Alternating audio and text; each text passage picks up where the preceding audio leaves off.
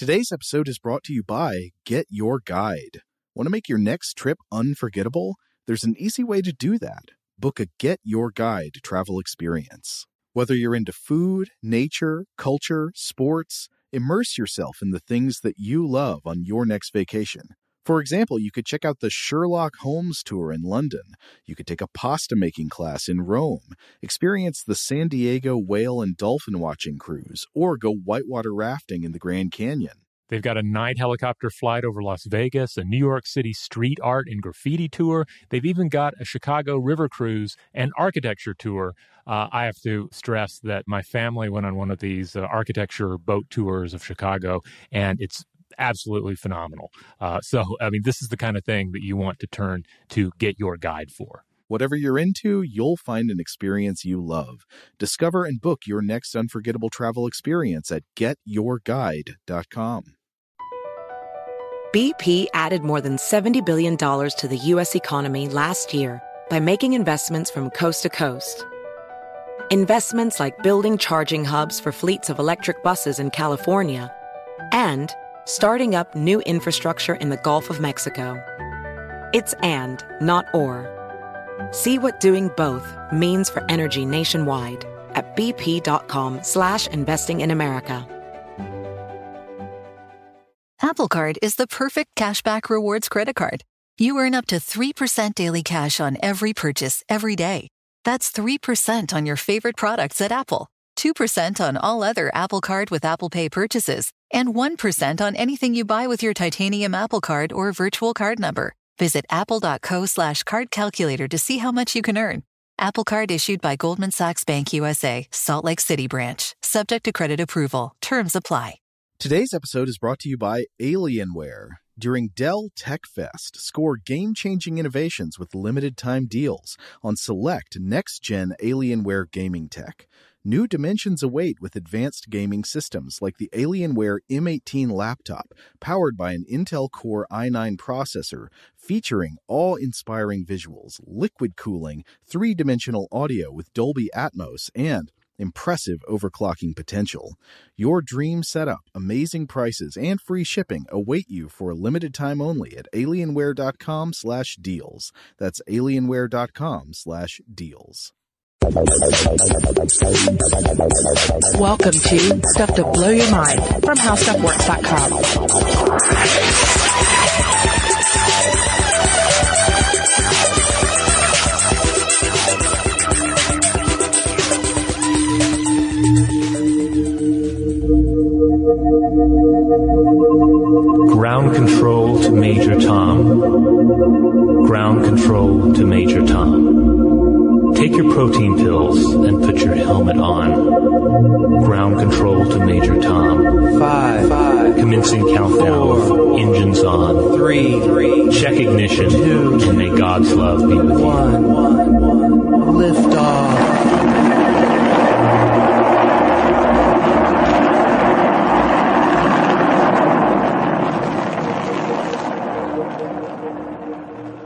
Hey, welcome to Stuff to Blow Your Mind. My name is Robert Lamb. And I am Christian Sager. So you may have gotten the idea from our little intro there that was our homage to David Bowie. We're recording this 2 days after he passed away, so we thought it'd be fun to do a little space oddity routine since we're going to be talking about space mirrors. So how do these work? Why are we putting mirrors in outer space? It's not to look at ourselves. It's not to look at planet Earth, right? There's many reasons behind this.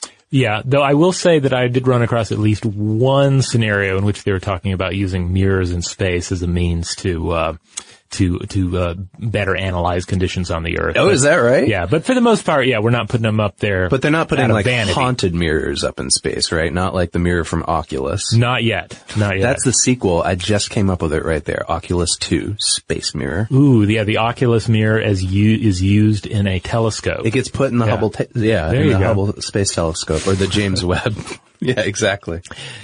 And it's worth mentioning the haunted mirrors because haunted mirrors, I feel, capture a lot of the mystique of the mirror itself. Even if you sort of know how a mirror works, there's still something kind of magical and uncanny about it. Oh, and yeah. Therefore, the idea of putting them in space, putting them out there, in orbit, is inherently kind of weird and mystical feeling. Yeah, potential event horizon scenario. Yeah. So, before we dive into the mirror stuff, I just want to remind everybody, Stuff to Blow Your Mind is a podcast, and most of you know us from listening to the show, and thank you for doing so.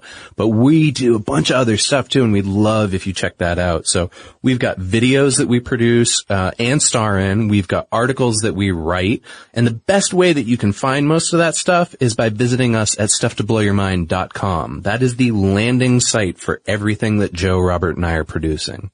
Indeed. And, hey, we don't care how you listen to us. There are various different ways to listen to a podcast these days. But if you want to help us out, whatever system you use, be it iTunes or Google, Spotify, you name it, give us a little love there. If they have a way to review us, give us some stars, do that. It helps us out, helps out the algorithm, helps support the show. And we love to hear, not just if you've done those, but we love to hear your reactions to the episodes, or maybe some ideas that you've had, or facts that we maybe didn't find in our research. So you can always reach out to us on social media and let us know about those things. We're on Facebook, we're on Twitter, we're on Tumblr. We are Below the Mind on those platforms. We also do Periscopes every Friday at noon Eastern Standard Time. So if you want to hang out with us for 20 minutes or so and talk about what's going on with the show this week, what we're working on for articles or whatever, that's the best way to do that too. Talk to us directly and throw us those hearts on Periscope. Yeah. All right. As we get going here, this is not an episode that deals exclusively with telescopes. No. That is a topic that deserves its own episode or a couple of episodes, to explore some of this amazing, terrestrial and orbital observatories that we've rolled out over the years. But in discussing the role of mirrors in space, we have to talk, at least briefly, about their role in the telescope. Yeah, so the basic gist of reflector telescopes, which is the kind of telescope that uses mirrors instead of lenses, is that the mirrors collect light within them from a distant object, bring that light to a point or to a focus, and then through an eyepiece lens, take that focus and magnify it for our human retina, right? So we can see through it. Its ability to collect light is directly related to the diameter of the mirror being used to gather the light, okay? And Isaac Newton was the first one to develop this idea for the reflector telescope back in 1680. He used a curved metal mirror to collect the light and reflect it into focus. Then in 1722, John Hadley developed a design using parabolic mirrors. And these are relatively still in popular use today. The disadvantage of reflector telescopes, though, is that you have to clean and realign these mirrors, and that actually comes into play with the Hubble telescope. Yeah. Because there's some flaw to it.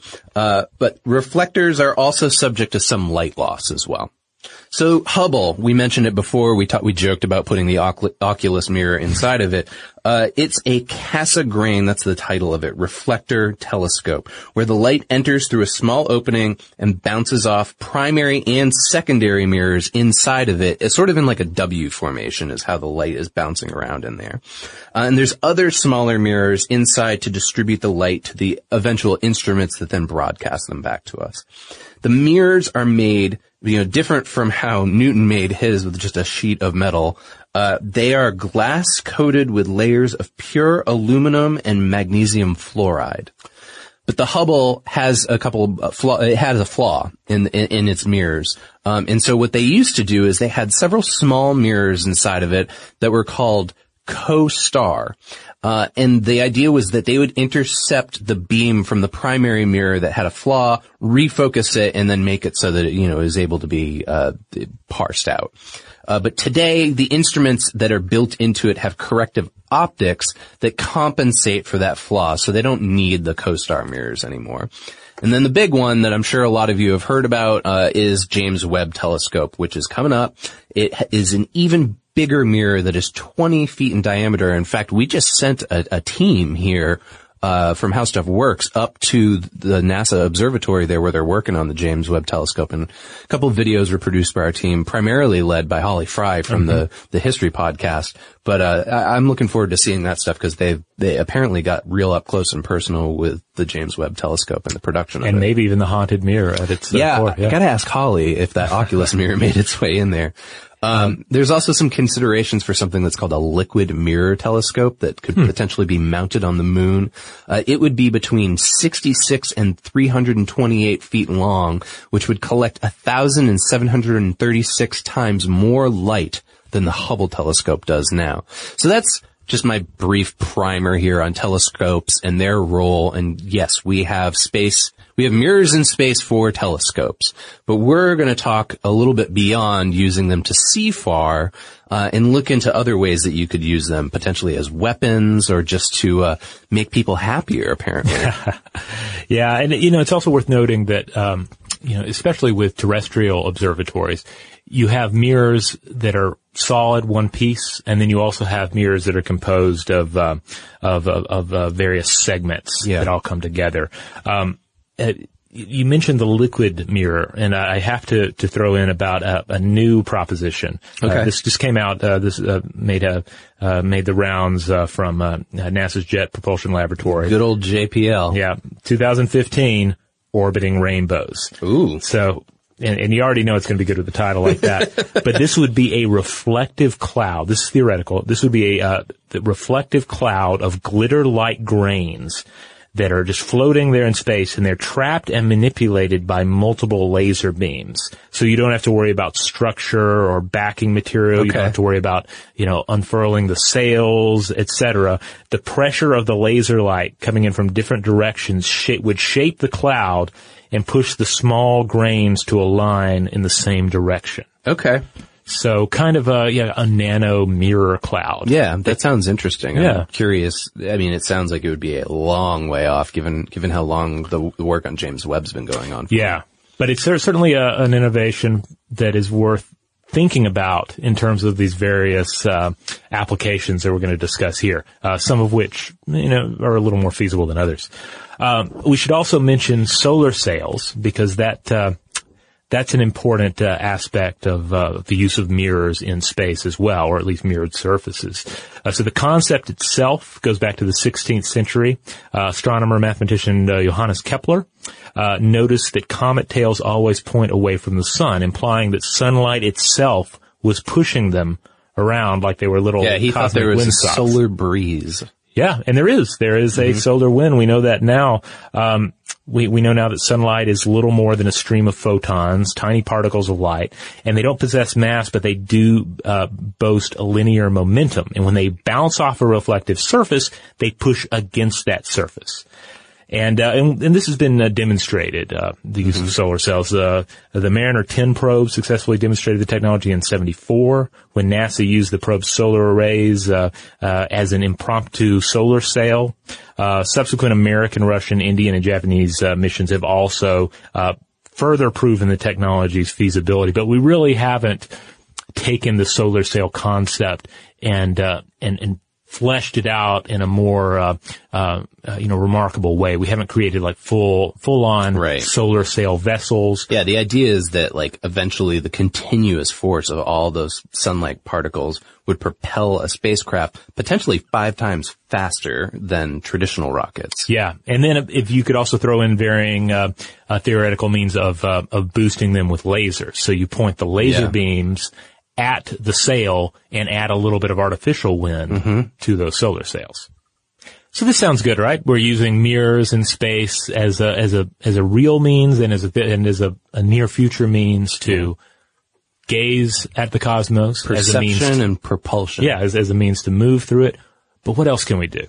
Well, apparently we can hurt each other, which is one of our favorite ways to examine space, right? We love talking about space weapons here on Stuff to Blow Your Mind. Yeah, and we've seen time and time again that if you want any kind of a science program funded, if it has a weapon aspect to it, then all the better. That's how human civilization gets excited about science. And that's exactly the case with something called the Sun Gun. And this comes from a 1945 Life magazine article. Basically, there were U.S. Army technical experts that were in Germany, and they came across notes for the Sun Gun. And the concept was by a German rocket scientist named Hermann Oberth, and he pitched this idea in 1923. Now, his idea for this was totally peaceful, right? He wanted to use it to do things like illuminate ports or thaw out frozen rivers. He also thought that you could potentially use this he was thinking way ahead, as a refueling station for spaceships. So there were some sort of sci-fi-ish ideas here. Yeah, Oberth is one of those names you see thrown around at times with Wernher von Braun. He was very much involved with the German rocket program and the creation of the V2. Yeah, exactly. But, in this situation, Oberth comes up with this idea and the Nazis go, you know what? What if we could use that to take the rays and burn our enemy cities and boil the ocean? BP added more than $70 billion to the U.S. economy in 2022. Investments like acquiring America's largest biogas producer, Archaea Energy, and starting up new infrastructure in the Gulf of Mexico. It's and, not or. See what doing both means for energy nationwide at bp.com/investing in America. Hey, this is John Ridley. And this is Matt Carey, documentary editor at Deadline. And welcome to Doc Talk. John, we've got a hard-hitting episode today. A lot of controversy. Well, maybe we should put the word controversy in quotes in the documentary field about the nominees for Best Documentary Feature. We're going to get into that with some amazing panelists. You get a shot, but the individuals behind every one of those images, they're complicated and they are human. This has been Doc Talk. Thank you. Great conversation. Thank you. Hey, Sarah, I love that spring break vlog you posted on Zigazoo. OMG, you watched it? Yeah, it was edited so well. I think you're so talented. Social media interactions are only positive when you use Zigazoo. Zigazoo is the world's largest and safest social media network for kids. Your kids can upload their content and see what their friends are up to. With Zigazoo, they can create videos, enter to win prizes, and try out the latest dances and trends. There's no commenting, no text messaging, and everything is 100% human moderated. Plus, all community members are real, verified kids just like yours. There are no bots, trolls, or AI. Because Zigazoo is about one thing and one thing only, and that is fun. Try out Zigazoo this spring break and let your kids share your vacation vlogs and best edits with their friends safely. Download the Zigazoo app today. That's Zigazoo. Witness the dawning of a new era in automotive luxury with a reveal unlike any other as Infiniti presents a new chapter in luxury, the premiere of the all-new 2025 Infiniti QX80. Join us March 20th live from the Edge at Hudson Yards in New York City, featuring an unforgettable performance by Grammy and Academy Award-winning singer, songwriter, and composer, Jon Batiste. The all-new Infiniti QX80 is unlike any luxury SUV you've ever seen. Smart enough to anticipate your needs, even before you do. Every line, curve, and detail was thoughtfully crafted, so everything for every passenger feels just right. Don't miss it. Mark your calendars and be the first to see it March 20th at 7 p.m. Eastern, only on iHeartRadio's YouTube channel. Save the date at new-QX80.com. 2025 QX80 coming this summer. Yeah, I mean, it comes down again to this case where you have scientists who have their areas of expertise. They have their research they care dearly about, but you're ultimately you're ultimately having to deal with a warlike and dogmatic force at the top of the chain, and you have to appeal to those masters. Hey, right? it's like that nowadays. Like, a lot of the scientists that I know who get funding for their work get it from the DoD. I mean, one of my closest friends used to do work at MIT, and he always reminds me that the GPS was first developed with DoD money, and I'm talking about the Department of Defense in the United States for our international listeners. Yeah, so the scenario more or less remains the same. It's easier to cast a nefarious eye, obviously, on scientific experiments going on and scientific endeavors going on during the Third Reich and under the Third Reich. But it has always been the case that if you have a big project war is the way it gets green. Well, there don't seem to be any surviving schematics to actually show how they were going to build this mirror sun gun. But the Life magazine article has like drawings and illustrations in it, which I'm assuming that they came with the notes that were uncovered by these technical experts, unless they were drawn for the article. And those illustrations are available. You can find them, I think, on Google. And they're wonderful. They're just fabulous retro futurist visions of what life in space could consist of. They didn't really have a plan either on how they were going to have a rocket actually get the sun gun up into space. But the idea here was that it would be pre-assembled before it even got up there. Okay. And in the same article, they hypothesized that at the distance that the Germans were planning to set up the mirror, which was 5,100 miles up, the image it would cast on Earth, once they actually crunched the math, would be 40 miles in diameter, and it would not be hot enough to do any damage. So there would be like a 40-mile sunburst that, I don't know, maybe it would give you a bit of a tan. Yeah, that's and that's one of the cool things about that Life article is they just immediately tear down the idea. Yeah. Of course, it's also worth noting that the German scientists themselves, they were saying that this would be like 50 or 100 years off anyway. So they weren't saying we can do this next year, guys. But yeah, it seems like if you try to extrapolate Oberth's work into a weapon, as some of the Nazi individuals may have seem to have done, it's not going to work. But as a means to slightly heat areas, right? Yeah, it could work. Yeah, and I'm curious, like especially given what we're going to talk about Russian applications for this as well. But maybe they could thaw a river, but at the very least they could literally shed some light on a situation. So, okay, here's the basic breakdown of Oberth's thing, even if we don't have access to his schematics. The idea is that the mirror would be a concave disc that's 1 mile in diameter. So we keep coming back to this, the importance of how big the diameter is of the mirror.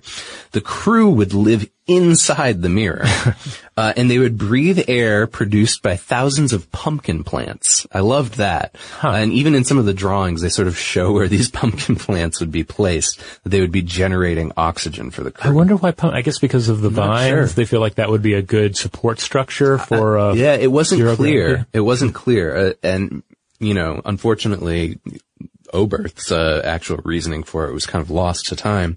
There was also some weird stuff because the design was pitched to have centrifugal rotation to mimic gravity, kind of like we're familiar with now from 2001: A Space Odyssey, right? That classic scene. Yeah. But they also would wear magnet shoes that would allow them to stick to the floors and walls at the same time to compensate for the gravity loss. So maybe it's sort of like, I'm thinking of that scene in Star Trek: The Next Generation where they put on those like magnet boots and walk along on the hull of the Star Trek Enterprise. Oh yeah. The Star Trek Enterprise? The Spaceship Enterprise. And so the idea here is that there would be tiny little rocket motors that are attached to the mirror, and they would fire those off to control where it was turned so they could aim the light at Earth. But after World War II, the Nazis were done for in terms of the weapon building business. And Oberth went to other nations to see if they would pick up his idea for the peacetime applications he originally came up with them for. He thought the U.S. could build a mirror that's 300 miles in diameter. That's huge. To terraform the Earth. So he had some big ideas, Oberth did. He even suggested, well, it would be expensive, yes, but why don't we just mine all the materials from the moon to keep the costs down? Now keep in mind, we hadn't even been to the moon yet. He doesn't know what's on the moon. But, sure enough, he pitches, yeah, don't worry about it. We'll just, we'll make this mirror from moon bits. See, he's very much thinking, a few steps ahead of current science. Yeah. I mean, this concept is, as far as I can tell, more sci-fi than science, but it was, initially pitched to be developed. It's interesting that he was already at this point talking about its use for terraforming because, in recent decades, you see space mirrors occasionally pop up as a means to, for instance, terraform Mars. Yeah, right. The red planet's too cold, so you just deploy fleets of orbiting reflective balloons to collect sunlight and reflect it down on the chilly surfaces. That in particular was a scheme that was proposed by University of Arizona's Rajal Waida, who theorizes that such a scheme could raise the Martian temperature in a 150-acre patch to Earth-like levels of warmth. Interesting. And likewise, you see various theories about how you could use space mirrors as a geoengineering or planet hacking measure here on Earth to counteract global warming. Mm-hmm. Yeah, I've heard that as well. But Oberth already had all of that teaming around in that brain. Yeah. Back in the 20s, he had the whole thing figured out. He just didn't have the means to achieve it. I'm going to go back to the Sun Gun one more time, though. That 1945 edition of Life magazine, in busting it, these are some of the particulars they laid out. They said that the German plan for building may be proved physically impossible by a simple axiom of optics. This is that light cannot be brought to a sharp-pointed focus with lenses or mirrors unless it comes from a sharp-pointed source. It goes on to say that since the sun appears in the sky as a disk and not as a point, the best any optical system could do would be to produce an image of that disk. So at very short focal length, the image is small and hot, but the focus length is increased. The image becomes progressively bigger and cooler. So at the distances that the Germans were dealing with, as you mentioned, they wouldn't be able to cast that laser-like beam of heated intensity on anything. They would just be able to warm things up. Like, haha, enemies, enjoy slightly warmer temperatures in this general vicinity. Which actually would work out pretty well for the next space mirror we're going to talk about. Project Zhemaya. That's right. When we come back, we're going to discuss Soviet attempts to cast a little light on the world using space mirrors.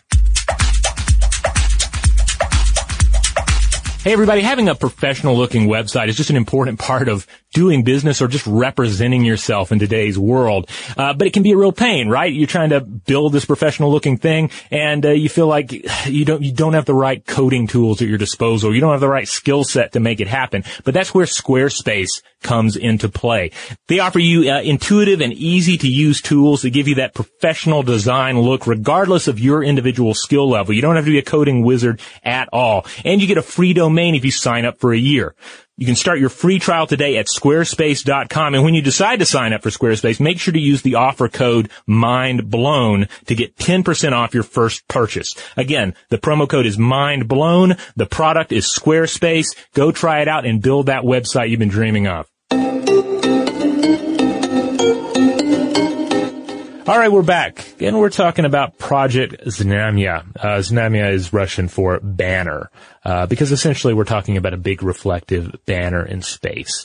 And this was the brainchild of the Space Raketa Consortium, or SRC, a partnership of 7 Russian aerospace management and engineering companies who proposed and ultimately got off the ground 2 different variations of this space mirror technology. Yeah, and the interesting and maybe confusing thing about this too is the first one that went up was the Zhemaya 2, right? Not Zhemaya 1. So I wonder whatever happened to the first one, or maybe they just jumped right to 2 after a prototype. Yeah, and then the second one is Znamya 2.5. Right. Yeah. And the third proposed one that never actually happened was going to be Znamya 3. Yeah, it's sort of like iOS operating systems. They just kind of jumped around with the numbers there. So the idea here is that it's a spinning space reflector, apparently, sort of similar to the Sun Gun, I guess. Yeah. In 1993, the idea was that it would reflect a 3-mile wide patch or a 5-kilometer wide patch of light across a swath of pre-dawn Europe. And now, unfortunately, when they tested it, the clouds obscured much of this, but there were some observers who reported seeing a 1-second flash that was as bright as a full moon. And they were able to see this on top of the Alps. Apparently, there were astronomers who knew that it was being tested, so they were looking for it. Yeah, full moon shows up a lot as a descriptor for how bright this thing actually was. Yeah. So, which is, granted, full moon level of luminosity is pretty significant. It's decent, yeah. Right. Yeah, especially for the purposes that they came up with, at least. So the scientists at the Space Raketa Consortium, their hope was that Znamya 2 would lead to a constellation of space mirrors that would be in orbit around Earth. And they would use these to light up cities with up to 100 times the full moon's brightness. So you'd have multiple mirrors operating at the same time, combining their efforts to illuminate an area. Yeah, and they thought that this would improve morale during the winter, and they would use it just after sunset or just before sunrise. And my first thought was, that is so Russian. Like, that is coming from New England, which is nowhere near as harsh as a Russian winter. I can understand wanting to dispel the grayness of winter. And I also thought about this. I wonder what that would do to human circadian rhythms, given how light interacts with the human eye and brain. Well, that was, I think, one of the criticisms that you saw is that people were saying, well, what does this do to the human circadian rhythm? You're essentially rolling out light pollution, more light pollution than urban areas are already producing. So how's that going to mess with the surrounding wildlife? Yeah, in fact, other astronomers, not the ones that were working on this, were a little bit upset about it because they thought that it was going to obscure their view of the universe. That if they're looking up with the telescopes we're talking about earlier, they're going to be getting all kinds of reflections and problems from this constellation of space mirrors. But the other idea that they had, and this seems like a good one to me, is that they could provide emergency lighting during disasters. So if a city loses its power, they, rotate the mirrors and boom, you've got light for an evening. If you have to clear out, probably given during a natural disaster. And I guess you could imagine it being used too in a scenario where, all right, this area doesn't have power now, or for some reason there's an energy shortage. Instead of lighting up all the streets, you just cast the mirror energy down, and then you can provide at least the level of illumination necessary for driving around town. Yeah. So this was fairly successful. They thought, okay, the 1 second of full moon light, that's enough for us to call this a success. So let's try it again with Zmaya 2.5 in 1999.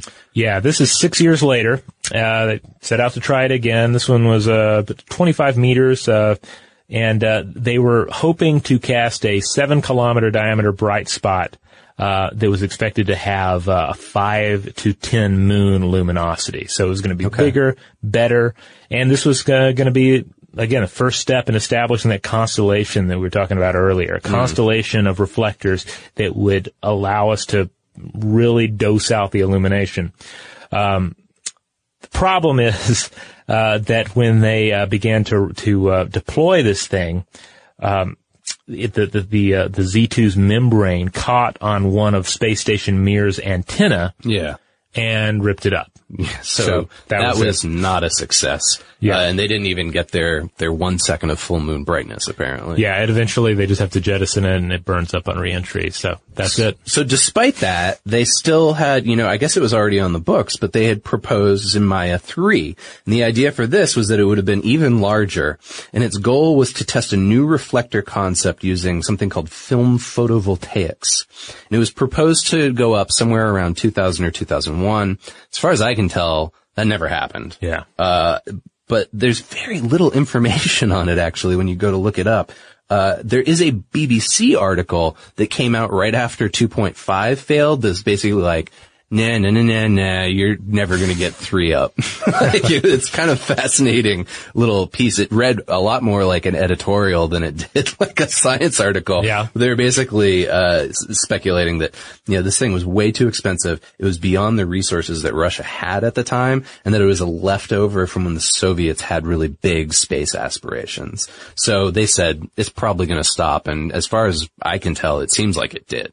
But there's an interesting article that's out there after the antenna problem happened with I'm going to call it Z2.5, by a guy named N. Shapakowski.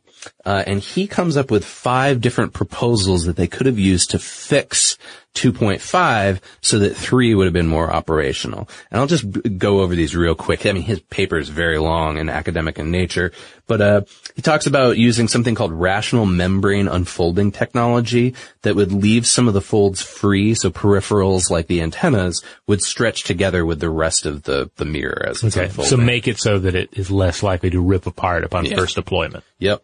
The other idea he had was to increase the spin so that the membrane needed would have to be heavy enough to withstand the centrifugal forces, but light enough to unfold quickly. And his idea was they'd use compressed air to rapidly unfold the membrane. They'd have little bursts of compressed air shoot out. And then building off of that, he adds the idea, well, why don't we put pipes into the membrane and run the compressed air through those? So 3 is really just kind of a 2.5, if we're sticking with the numbering. And then this fourth idea was you would have a compact packing of the membrane. It would unpack like an accordion in outer space. So it would go up, all folded together, and then it would come out like an accordion. And this led to his fifth idea, which is another similar thing, but the bands of the membrane would unfold in a concertina fashion. Okay, so I'm imagining essentially a big, vaguely accordion-shaped, reflective space balloon. Yeah, I mean, I think, the conclusion of his article is basically like maybe we could combine a little bit of idea number 3 with idea number 1 and idea number 5, and we could make this thing work out. But it never did. It never went up. So with this and some of these other applications of space mirrors, I mean, ultimately what you're getting down to is the manipulation of light, not only in terms of illumination, but also as far as energy is concerned. Yeah. And so really the applications apply to any situation in which you would want to redirect solar energy. For propulsion, as we've mentioned, for observation, as we've mentioned, also just for the energy usage. You could potentially use these mirrors to refocus solar energy onto some sort of onto a solar energy collector on solar panels. That's what I was thinking about, is if you wanted to get really serious about solar panels. Again, the State of the Union was last night, and President Obama was talking a lot about solar energy. Build something like this and have it just beam down the energy right at it. But I don't know if that's practical or not. Yeah, that's always the challenge with solar energy, whether you're talking something with space mirrors or just say passive solar home design. Yeah. Like how do you best design the system so that you maximize the benefits of the solar energy harvesting, and that it's not just some sort of expensive +1. Right, exactly. Yeah, I would assume that given the costs involved, we've talked about how much it costs to fly things up into outer space before, especially we talked about space weapons in our Rods from God episode. Yeah. That I don't know if it would, if the cost benefit analysis works out. Yeah, indeed. Now, when you start getting into that, far future area. Yeah. Kind of like, Oberth was, discussing, where we already have the moon base in place, and then you can dream outward from that. Mm-hmm. You get into a lot of really far-fetched and really remarkable ideas about how you could use a space mirror. So what if you had a space mirror large enough to reflect the sun's rays back on itself in a meaningful amount? Okay. Say, a giant space mirror positioned on the other side of the sun, perhaps, from Earth. Could you essentially make the sun into its own solar sail and then utilize this effect to propel the solar system in the direction of your choice? Wait, so the solar system itself becomes a spaceship? Yeah, that's kind of the idea here. Now, it's definitely a Type 2 Kardashev civilization concept. But the idea is that if you had basically a megastructure in space, this big reflective megastructure, you would have what is referred to as a Class A stellar engine. Wow. That would use the impulse of the radiation emitted by a star to produce thrust. And this is also called a Shakadov thruster. I imagine navigating spaceship Milky Way, or sorry, not Milky Way, but spaceship solar system would be extremely difficult. The calculations involved would be mind-blowing. It would definitely be the domain of a Type 2 civilization as opposed to us. And I think I've seen this rolled out occasionally in sci-fi. There's an Ian M. Banks book where the Earth becomes threatened by an Oort cloud that is going to block out most of the sun's rays. Okay. And so therefore it becomes necessary to move the solar system to a different location. Or perhaps they'd merely move the Earth in that particular novel. I'm having trouble remembering off the top of my head. But yeah, when you start talking about capturing all of the energy in the given solar system and then utilizing that, you're in this type 2 level of far future technology. And it's only just now dawning on me. I didn't even write down a note about this, and I don't want to spoil the movie for anybody who hasn't seen it yet. But there is something like this in the new Star Wars movie. Oh, okay. Yeah, you haven't seen it I have not seen it yet. Plans keep falling apart. I don't know that it's mirrors necessarily, but they harness the power of the sun. Okay. Some sort of solar super weapon then. Yeah. Okay. Yeah. I'm the last person on Earth that has not seen the new film. I don't know about that. I'm sure that some of you out there haven't seen it yet either. That's why I don't want to go too far into it. But yeah. But hey, that's one more thing I have to look forward to when I see the new Star Wars film.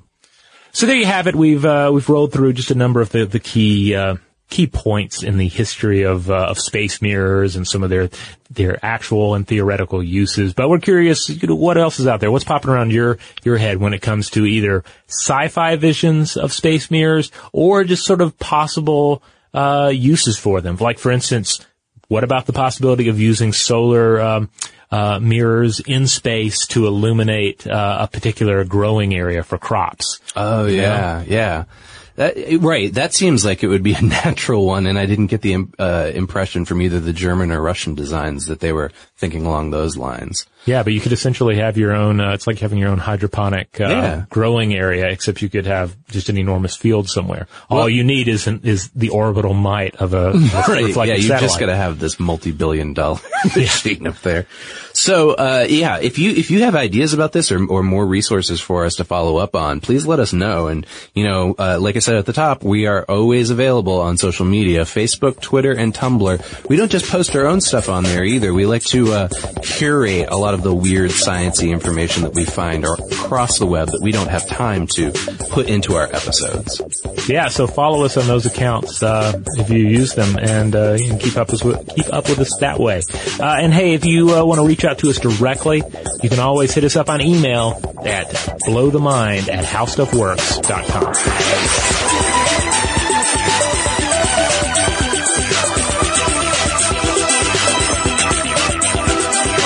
For more on this and thousands of other topics, visit howstuffworks.com.